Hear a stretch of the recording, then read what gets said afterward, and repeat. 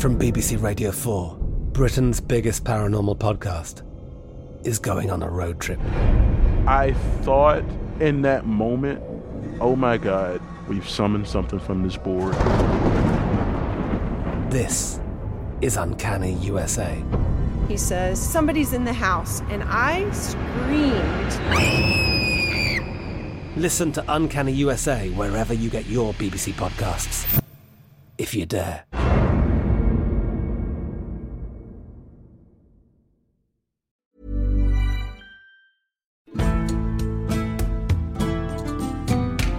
Welcome to this episode of Gone Medieval. I'm Matt Lewis. It's Mystery Month on Gone Medieval, and this is the one I really had to cover, partly because it's fascinating and partly because I knew just the right person to talk to about it. Edward II has a reputation, and we'll get to that, I'm sure, but the mystery that we're going to take a good look at surrounds his death. Specifically, did he really die when official sources say that he did? And what evidence is there to suggest that maybe he didn't? I'm hoping to get as close to the truth as we can with Edward's biographer, Catherine Warner.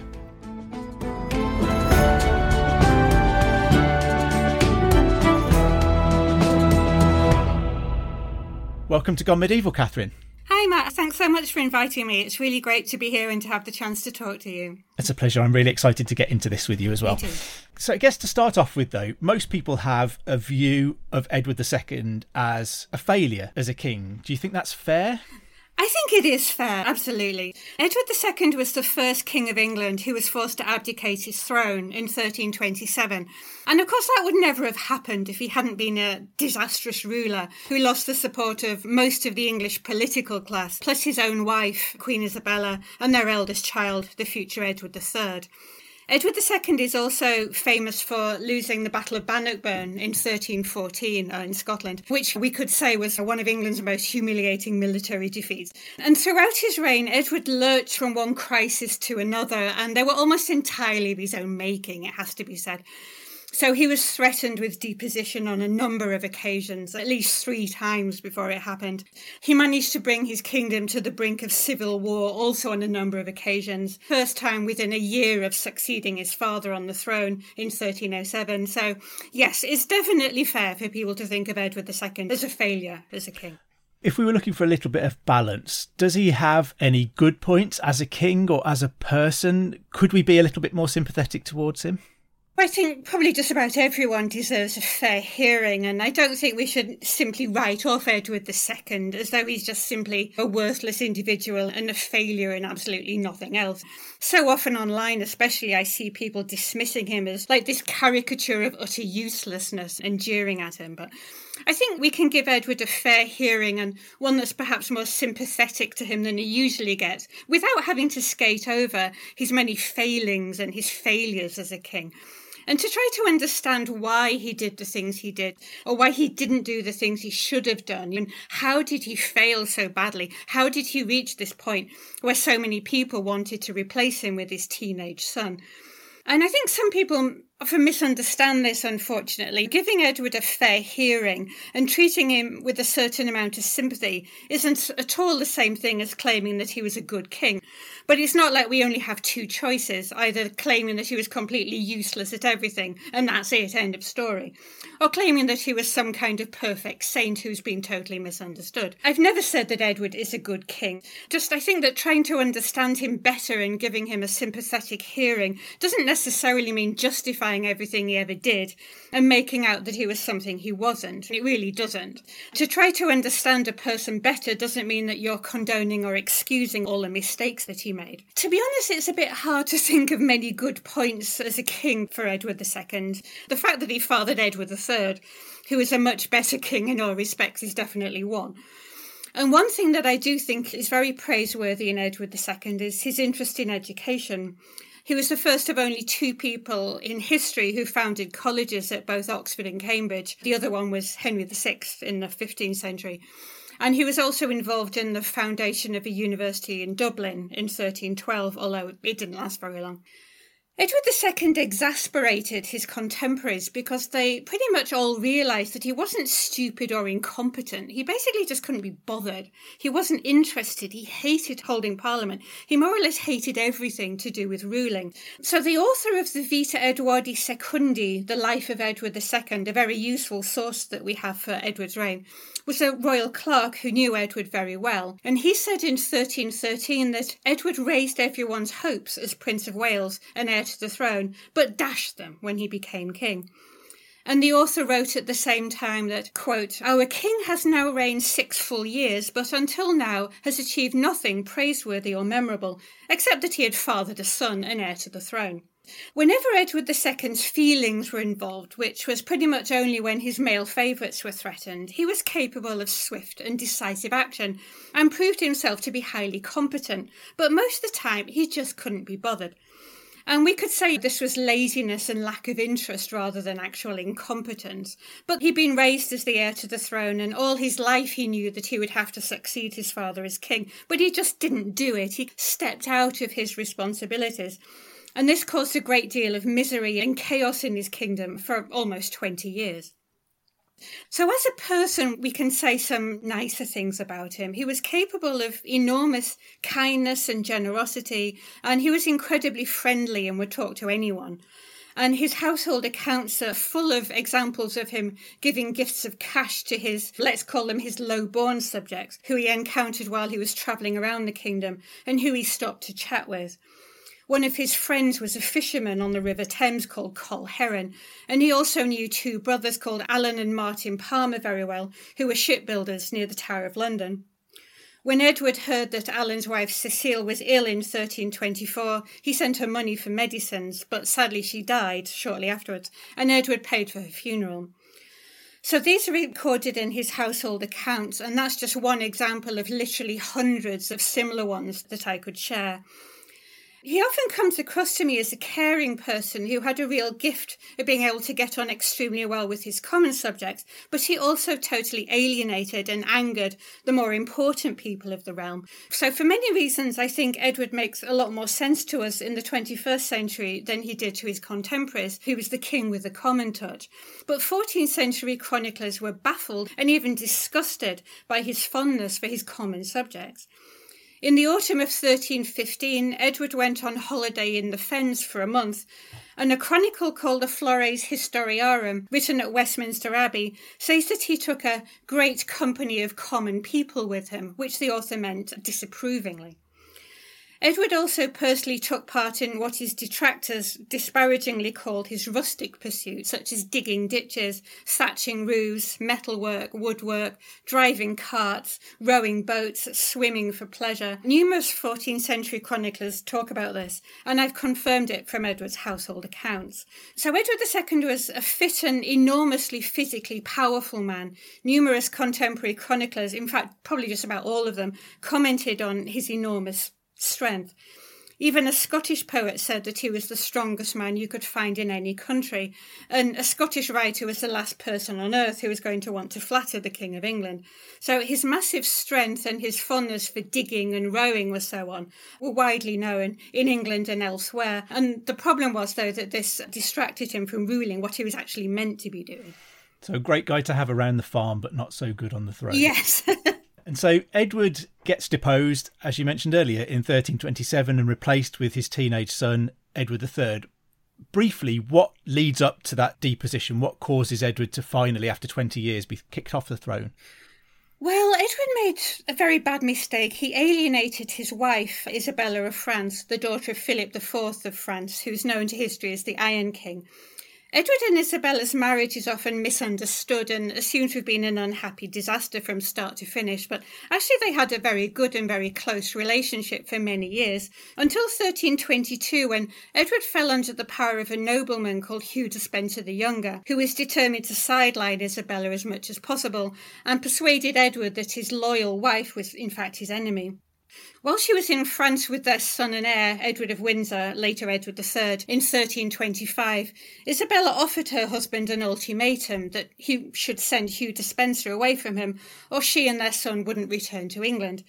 Edward II refused, and therefore Isabella stayed in her homeland and formed an alliance with a group of English barons who had rebelled against Edward in the early 1320s and fled to the continent. They were led by Roger Mortimer, Lord of Wigmore, the future first Earl of March, who would become very powerful over the next few years as the Queen's ally and favourite.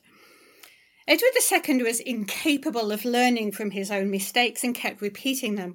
So he would become infatuated with a man, give him far too much influence, and treat him as his co-ruler, in effect. The first one was Piers Gaveston, who was executed by some barons in 1312. Then a few years later, Edward did the same thing with Hugh Despenser. Both Gaveston and Despenser were forced into exile by Edward's enemies, but then afterwards he'd bring them back and just carry on as before. So Gaveston was exiled twice by Edward's barons, then killed after Edward kept bringing him back. In 1321, Despenser was exiled and then came back. And in 1326, he was finally captured and executed. But people surely realised that sometime soon Edward would meet someone else and the whole wretched cycle would begin all over again. So it may be, we don't know, that Queen Isabella and her allies' original aim in 1326 was just to get rid of the hated Hugh Despenser. But events snowballed and it soon became apparent that Edward II had very little support among the English political class and that it really wasn't possible for him to continue reigning. So at Kenilworth Castle in Warwickshire in January 1327, Edward abdicated his throne to his 14-year-old son, Edward III. So January 1327, he abdicates the throne. So what we think we know after that is that on the 21st of September 1327, he's reported to have died. He is buried at Gloucester Cathedral on the 20th of December that same year. So the same year that he abdicates, he is reportedly dead and buried by the end of that year. Can you talk us through supposedly what happened and precisely what was reported? So after Edward's forced abdication, he was held in captivity at Kenilworth Castle for a while, but there was a plot by some of his supporters, of whom he still, to be fair, had quite a few, and they attacked the castle and tried to free him. So in early April 1327, Edward was moved to Berkeley Castle in Gloucestershire and was put in the custody of Thomas Lord Berkeley, a son-in-law of Roger Mortimer, and Berkeley's brother-in-law, Sir John Maltravers. His location was kept secret, but within a couple of months his followers found out where he was and attacked Berkeley Castle, probably in July 1327. And rather remarkably, they actually temporarily freed Edward from custody, though we can assume that he was recaptured very soon afterwards. A letter of Lord Berkeley dated the 27th of July 1327 still exists, and it names the men responsible for attacking the castle and freeing Edward, and also states that there was another plot in Buckinghamshire and neighbouring counties to free Edward. And there is also some trace of this plot in the Chancery Rolls. And then in September 1327, yet another plot to free Edward was uncovered, this one in Wales, led by Sir Rhys ap Griffith and Sir Griffith Lloyd. When it was discovered, some of the conspirators were imprisoned in Carnarvon Castle, which was Edward II's birthplace, ironically enough, and the rest of them fled to Scotland, where the Earl of Mar was a close friend of Edward and was involved in these plots to free him. And the discovery of this latest plot seems to have convinced certain people that Edward II had to die, because if he was freed and his supporters tried to restore him to the throne, now occupied by his son, it was going to cause civil war. And if Edward ever got the chance, Queen Isabella would surely find herself imprisoned, Roger Mortimer and others would be horribly executed. So we know from a court case of 1331 that a man named William Shelford, the Deputy Justice of Wales, sent a letter to his boss in 1327, this happened to be Roger Mortimer, telling him about this latest Welsh plot. And that as a result of this, Mortimer sent a man called William Ockley, who was a man of arms who had previously been in the household of Mortimer's wife, sent him to Berkeley Castle to Lord Berkeley and John Maltravers, telling them to find a solution to the problem of the former king. And a few days later came the news that Edward II was dead. Fascinating. So we've got this letter saying find a solution and then a report that he's dead. Yeah. Is there anything odd about the death, the displaying of the body at Gloucester, or the burial that might add to the suspicion that perhaps he wasn't actually dead, that reporting him dead was simply a solution to the problem? One big problem we have is that nobody involved in Edward II's death ever spoke publicly about it. and none of them ever explained how Edward II was supposedly killed in 1327. So at a parliament held 3 years later, after he'd finally taken over control of his own kingdom, Edward III just said that his father had been killed and gave no more information. So chroniclers of the age, and then later on in the 14th century, filled the gap with their own theories and ideas and rumours that they'd heard of what might have happened. So some of them just said that Edward II died at Berkeley Castle and nothing else. Some said he died of natural causes or that he died of grief. Others said that it was poison or a fall or suffocation or strangulation. Or they said that Edward was murdered without ever saying how. So the only chronicler who was anywhere near Berkeley Castle in 1327 was a royal clerk called Adam Morimuth, who was in Exeter at the time, and he wrote that Edward was suffocated. The Scala Chronica, which was written by a knight called Thomas Gray, whose father knew Edward II very well, said that Edward died at Berkeley. By what manner is not known, but God knows it. And the Bridlington chronicler in the 1340s said that he didn't believe the stories he was hearing, which we can probably assume is a reference to the notorious Red Hot Poker story.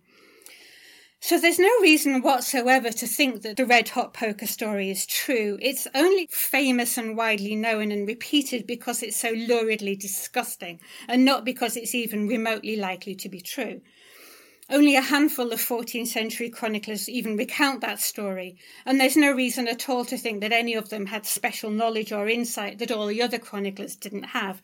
But unfortunately, the chroniclers that do mention the Red Hot Poker are the Brute, the Polychronicon, and Geoffrey Le Baker, and they were all very widely read and copied into many manuscripts, and were therefore extremely influential.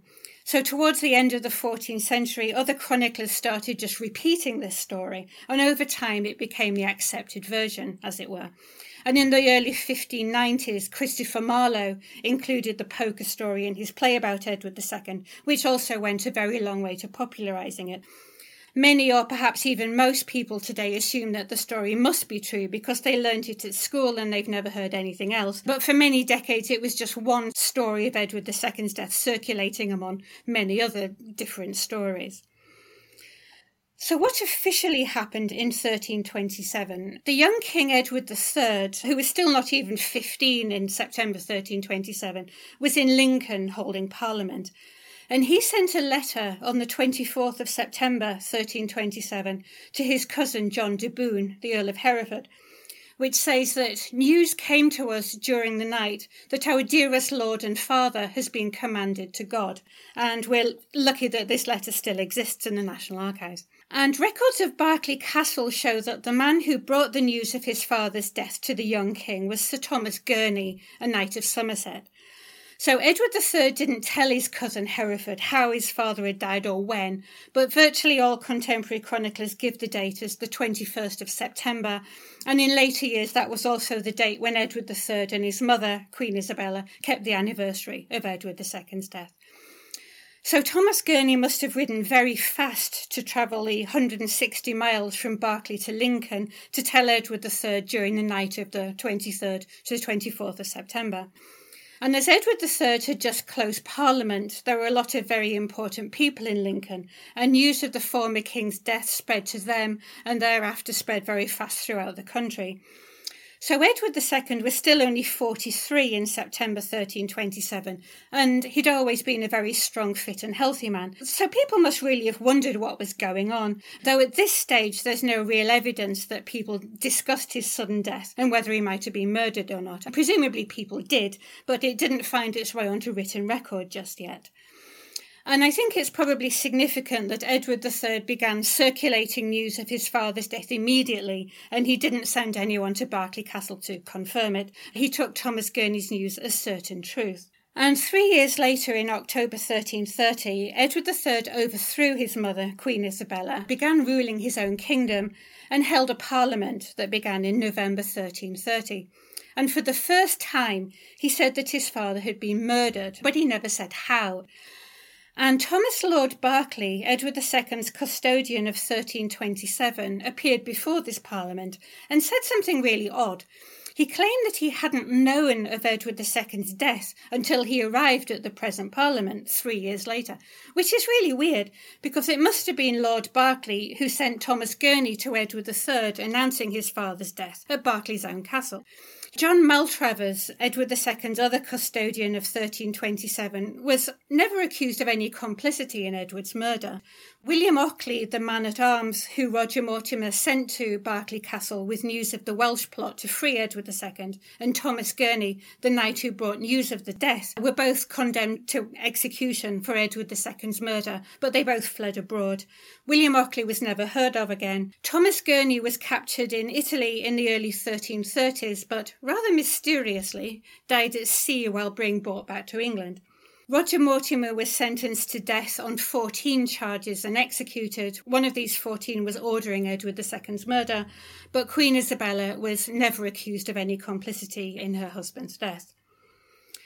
And I'd just like to talk here about what happened to Edward's body after death. So it was kept at Berkeley Castle until the 21st of October, 1327, so that's exactly a month after he died. And it appears from Berkeley Castle records that a local wise woman embalmed the former king's body and that Lord Berkeley sent Edward's heart to Queen Isabella in a silver vessel. And I know that sounds really macabre, but separate heart burial was entirely normal in royal burials at the time, so it's really not unusual. And while the body was still at Berkeley Castle, it was watched over by a man called William Beaucaire, who apparently was French because Beaucaire is a town near Avignon. So this is also very curious because Beaucaire seems to have been an adherent of Edward II's executed favourite, Hugh Despenser.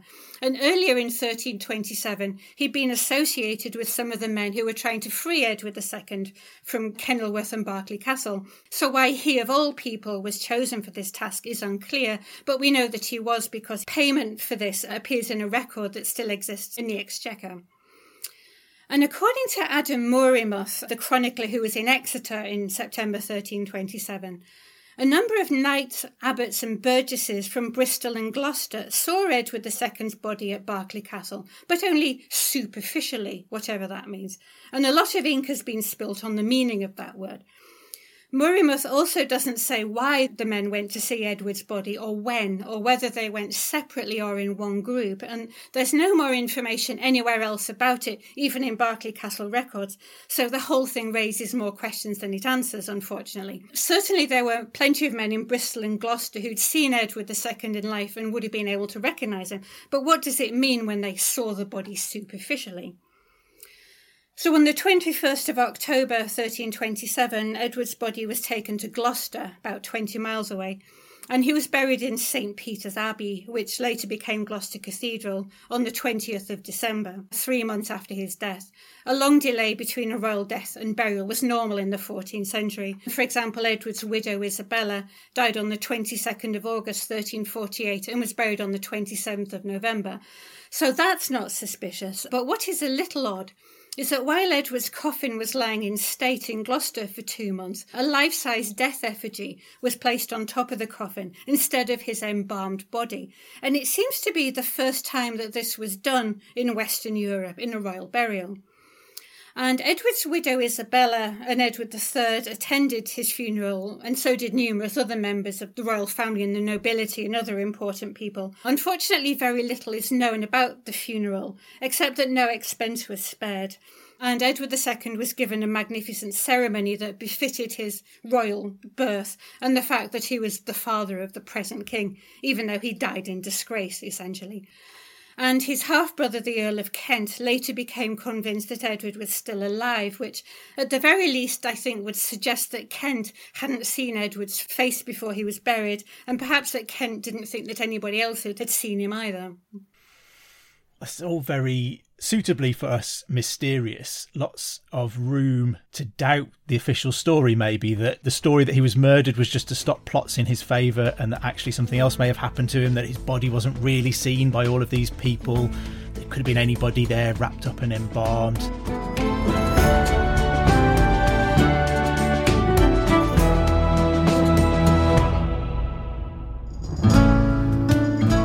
I'm Professor Susanna Lipscomb, and on my podcast, Not Just the Tudors, from History Hit, we talk about everything, From what Queen Consort Camilla could learn from the Renaissance? Really, when we begin to look at queen consorts, we notice that there's a lot of ways that women could have authority through their relationship with the king. To how you should never upstage Henry VIII. You'd have been a very unwise individual turning up to court, probably with a larger codpiece than the king, I suspect. From the real Matawaka, better known as Pocahontas. She's brought and presented to the king and queen as this shining example of what we could achieve. To how to tell someone to get lost. You could say, turd in your teeth. In other words, not just the Tudors, but most definitely also the Tudors. Twice a week, every week. Subscribe now to Not Just the Tudors from History Hit, wherever you get your podcasts.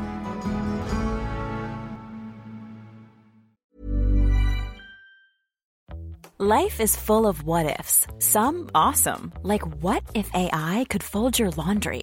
And some, well, less awesome, like what if you have unexpected medical costs?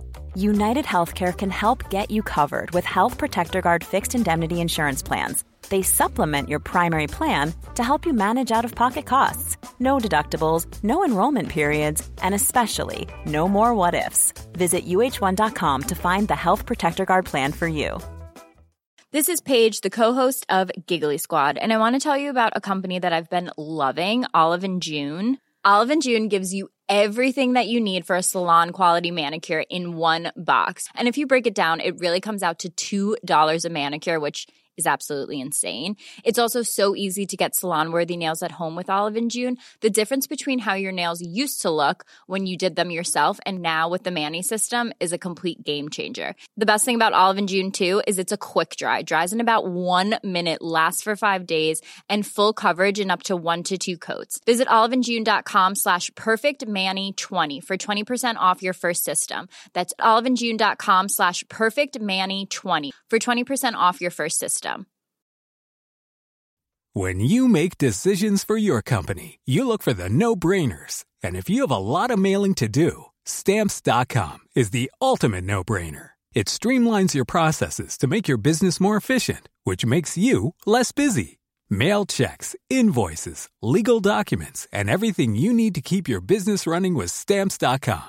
Seamlessly connect with every major marketplace and shopping cart. Schedule package pickups and see your cheapest and fastest shipping options from different carriers, with rates up to 89% off USPS and UPS rates. And with the Stamps.com mobile app, you can take care of mailing and shipping wherever you are. Make the same no-brainer decision as over 1 million other businesses with Stamps.com. Sign up with code PROGRAM for a 4-week trial, plus free postage and a free digital scale. No long-term commitments or contracts.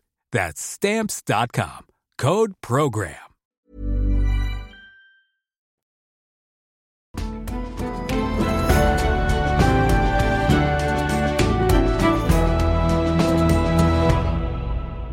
Can you talk us through the evidence that suggests that Edward might have survived beyond 1327? Because there is quite a surprising amount of evidence to support this, isn't there? There is actually, yeah. As I've just mentioned about Edward II's half-brother, the Earl of Kent, this was Edmund of Woodstock. He was the youngest son of Edward I from his second marriage and was 17 years younger than Edward II. And he was also Richard II's grandfather, incidentally, by his daughter, Joan of Kent.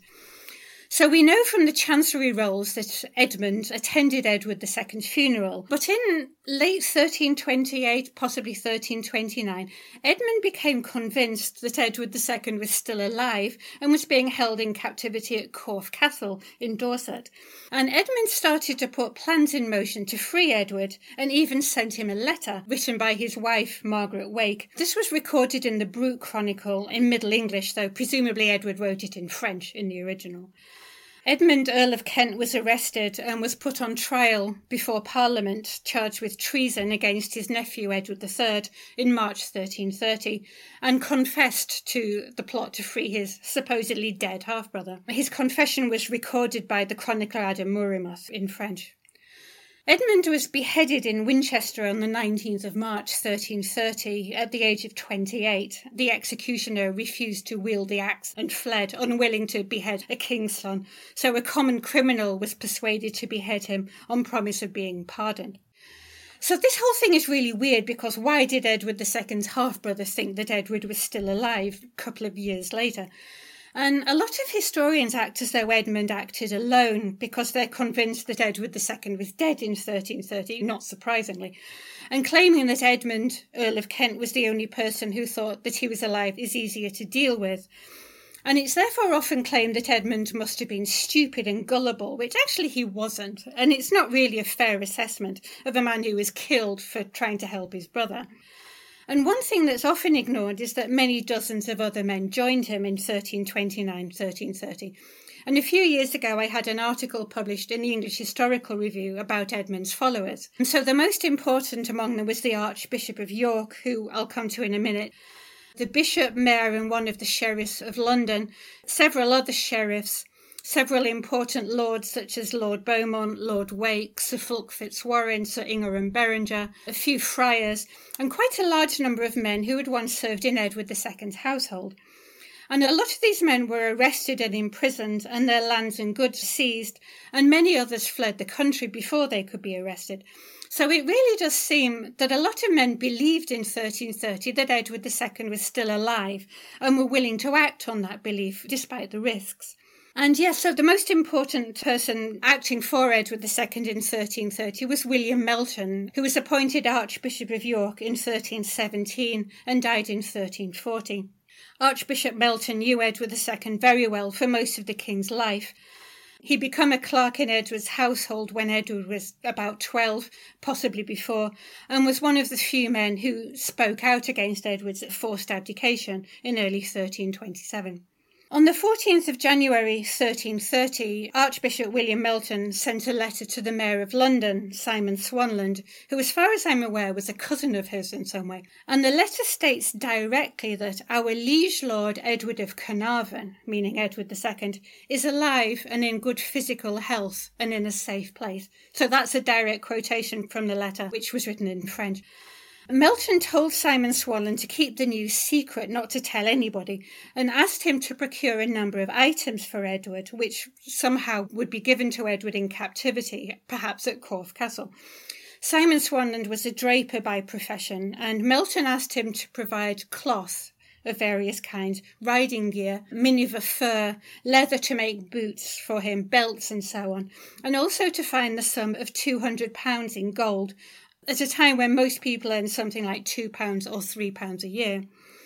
So Melton's letter still exists in Warwickshire County Record Office. It was originally discovered in 1911 and then forgotten about and rediscovered about 35 years ago. Archbishop Melton was arrested in 1330 and taken before the King's Bench on charges of treason because he'd informed Edward II's Scottish friend, the Earl of Mar, and the Earl of Mar offered to bring an army to England to help free Edward.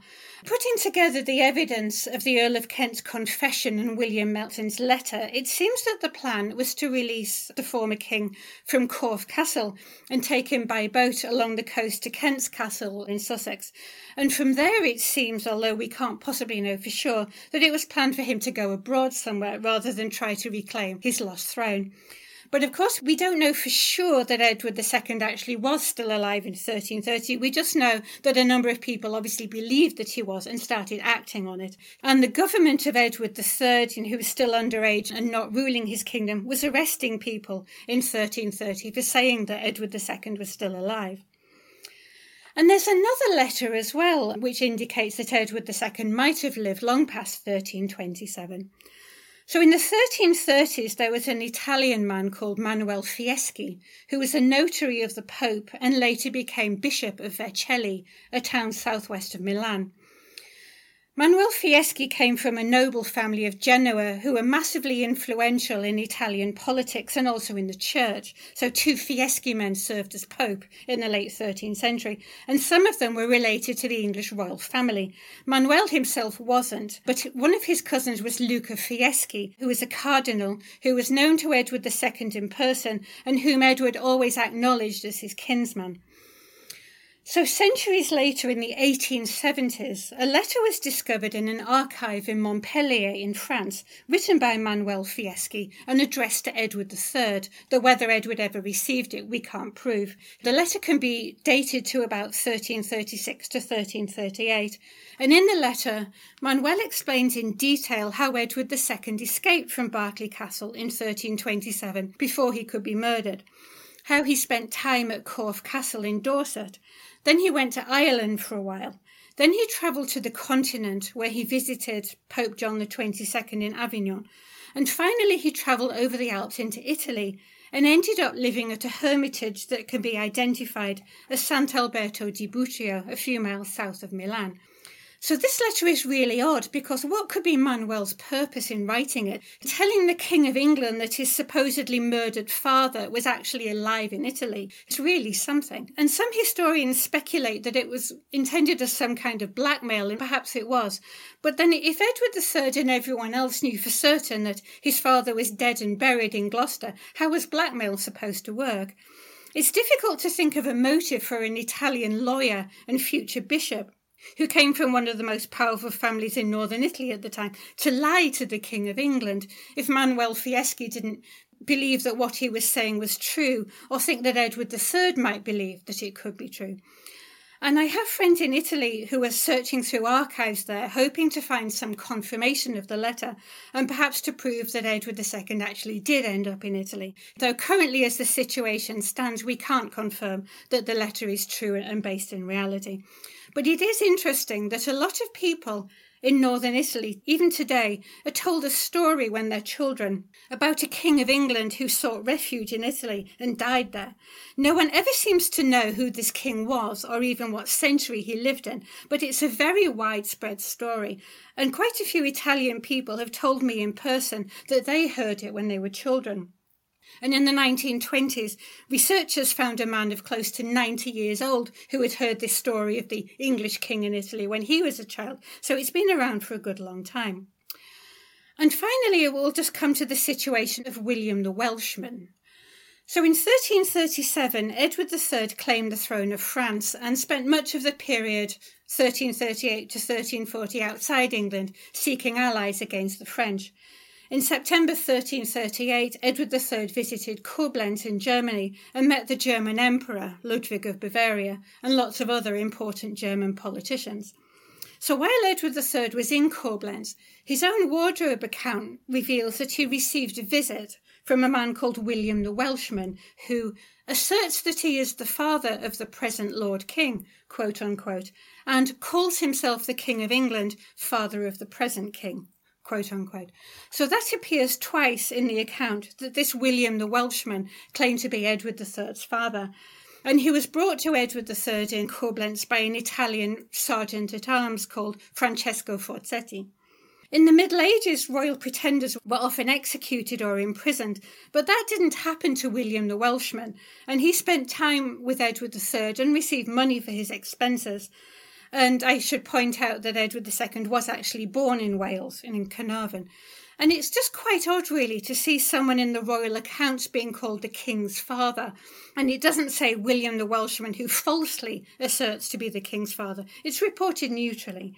And on its own, this piece of evidence perhaps doesn't mean very much, but when we take it in combination with all the other evidence, it's perhaps rather more meaningful.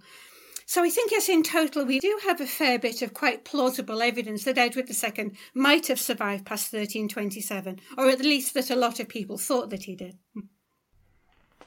And it sounds like weaving throughout all of those instances, there is the potential for a continuity of idea, of plan, that perhaps there was a desire to make out that Edward II was dead to stop the threats in his favour. He was either moved or he escaped to Corfe Castle.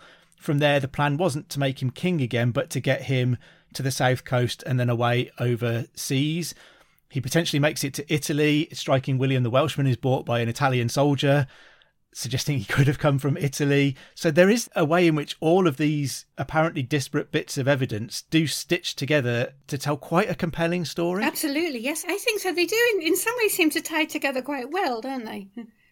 Yeah. I mean, as someone who Richard III and the Princes in the Tower is my big passion, so lots of the evidence that's always thrown at Richard III for the Princes in the Tower is every deposed king is always murdered.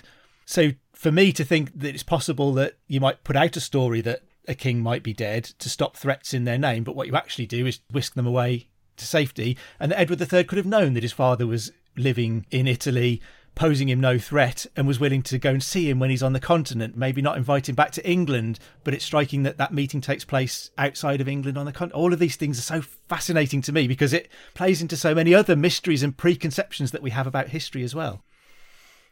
So I'm going to put you on the spot now. What do you think is the truth about the fate of Edward II?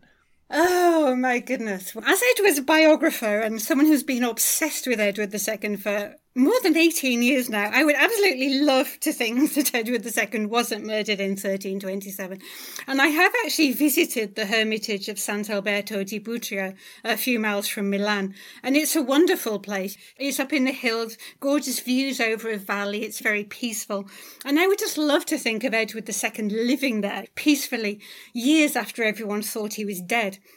And given that Edward was such a lover of doing physical labour and so friendly to people of much lower rank than he was, I think it's arguably much more plausible for him, of all people, to have lived such a life than it would be for just about any other medieval king of England. I do realise that without any actual proof other than Manuel Fieschi's letter, this may well be wishful thinking. So if Edward II was murdered at Berkeley Castle in 1327, I just hope that it was done for something like he was given sedatives in his sleep and then smothered, so that he didn't know anything about it. And I'm absolutely as certain as I can be about anything that the red hot poker story is a myth, thankfully. Yeah, it's good to put that one to bed. I think we'll just get rid of that one altogether and we'll stop talking about that one. I think the idea that perhaps Edward could have been happier living that life in Italy than he was trying to rule England, something he obviously had absolutely no desire to do, is also a fascinating element of this story.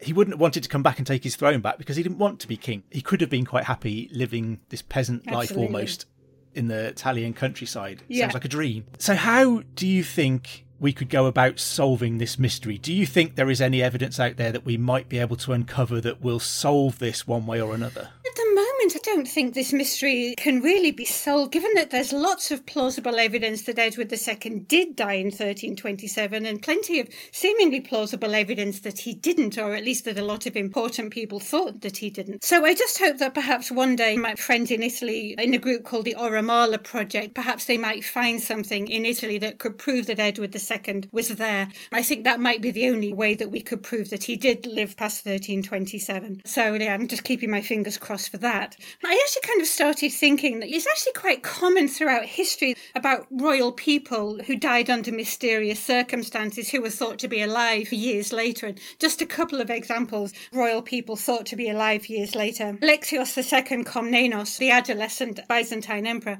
was murdered by his father's cousin in 1183, but several young men over the next few years claimed to be Alexios. And then there was Baldwin of Flanders, the first Latin emperor of Constantinople, who died after being captured in battle in 1205. But no one was sure how or when or where he died. And almost 20 years later, a pretender claimed to be Baldwin and was taken to Western Europe and met Baldwin's nephew, Louis VIII of France, though the game was soon up when the fake Baldwin couldn't remember important things such as any details of his own wedding. Perhaps people listening to this might be able to think of their own examples of famous royal people thought to be alive years after their rather mysterious deaths. I think another big striking one as well is Richard II. Because if you think about deposed English kings, we think Edward II is deposed and murdered, Richard II is deposed and murdered, but there are people alive for decades after Richard II is supposedly dead who face execution for treason for saying Richard's still alive and he's well and he could come back sometime. And again, all of that just plays into my Princes in the Tower obsession, that if Edward II wasn't killed and Richard II wasn't killed, you lose that whole argument of having to murder deposed kings. Yeah, it's quite fascinating, and something that we could really think about, and how this affects Richard III and the Princes in the Tower. And I think perhaps one key difference between Edward II and the couple of examples I mentioned is that many of the people who believed he was alive in 1329 or 1330 were people who had known him personally, including his own half-brother, including an archbishop who'd known him for most of of his life, including several dozen men who'd worked for him in his own household. So perhaps this is also something that's relevant. The people who really believed that Edward was alive in 1330 were some of the people, who had actually cared about him the most. They weren't just random strangers. Wow. So it remains a medieval mystery for our Medieval Mysteries Month, but we can remain hopeful that perhaps a document will come to light somewhere that will help us get to the bottom of what really, really went on in 1327 and beyond. I really hope so. Well, thank you so much for joining us, Catherine. It's been absolutely fascinating to go over all of that detail and evidence to try and get a little bit closer to the truth, if we can. So thank you very much for joining us. Thank you so much, Matt, for inviting me. It's been really fascinating to discuss this with you. It's a pleasure. You can find out more about this mystery and you can review all of the evidence we've been talking about in Catherine's fantastic book, Long Live the King, The Mysterious Fate of Edward II, which is out now, to grab a copy. You can join Dr. Cat Charman on Tuesday for another brand new episode. Don't forget to also subscribe wherever you get your podcasts from and tell all of your friends and family that you've gone medieval. If you get a moment, please do drop us a review or rate us anywhere that you listen to podcasts. It really does help new listeners to find us.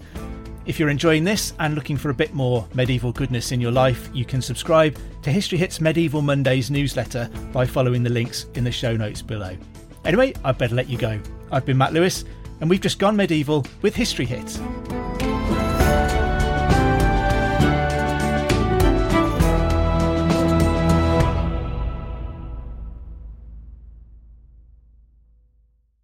Thank you for listening to this episode of Gone Medieval. Please follow this show wherever you get your podcasts. It really helps us out and you'll be doing me a big favour. Don't forget you can also listen to all of these podcasts ad-free and watch hundreds of documentaries when you subscribe at historyhit.com/subscribe. As a special gift, you can also get your first 3 months for just £1 a month when you use the code MEDIEVAL at checkout.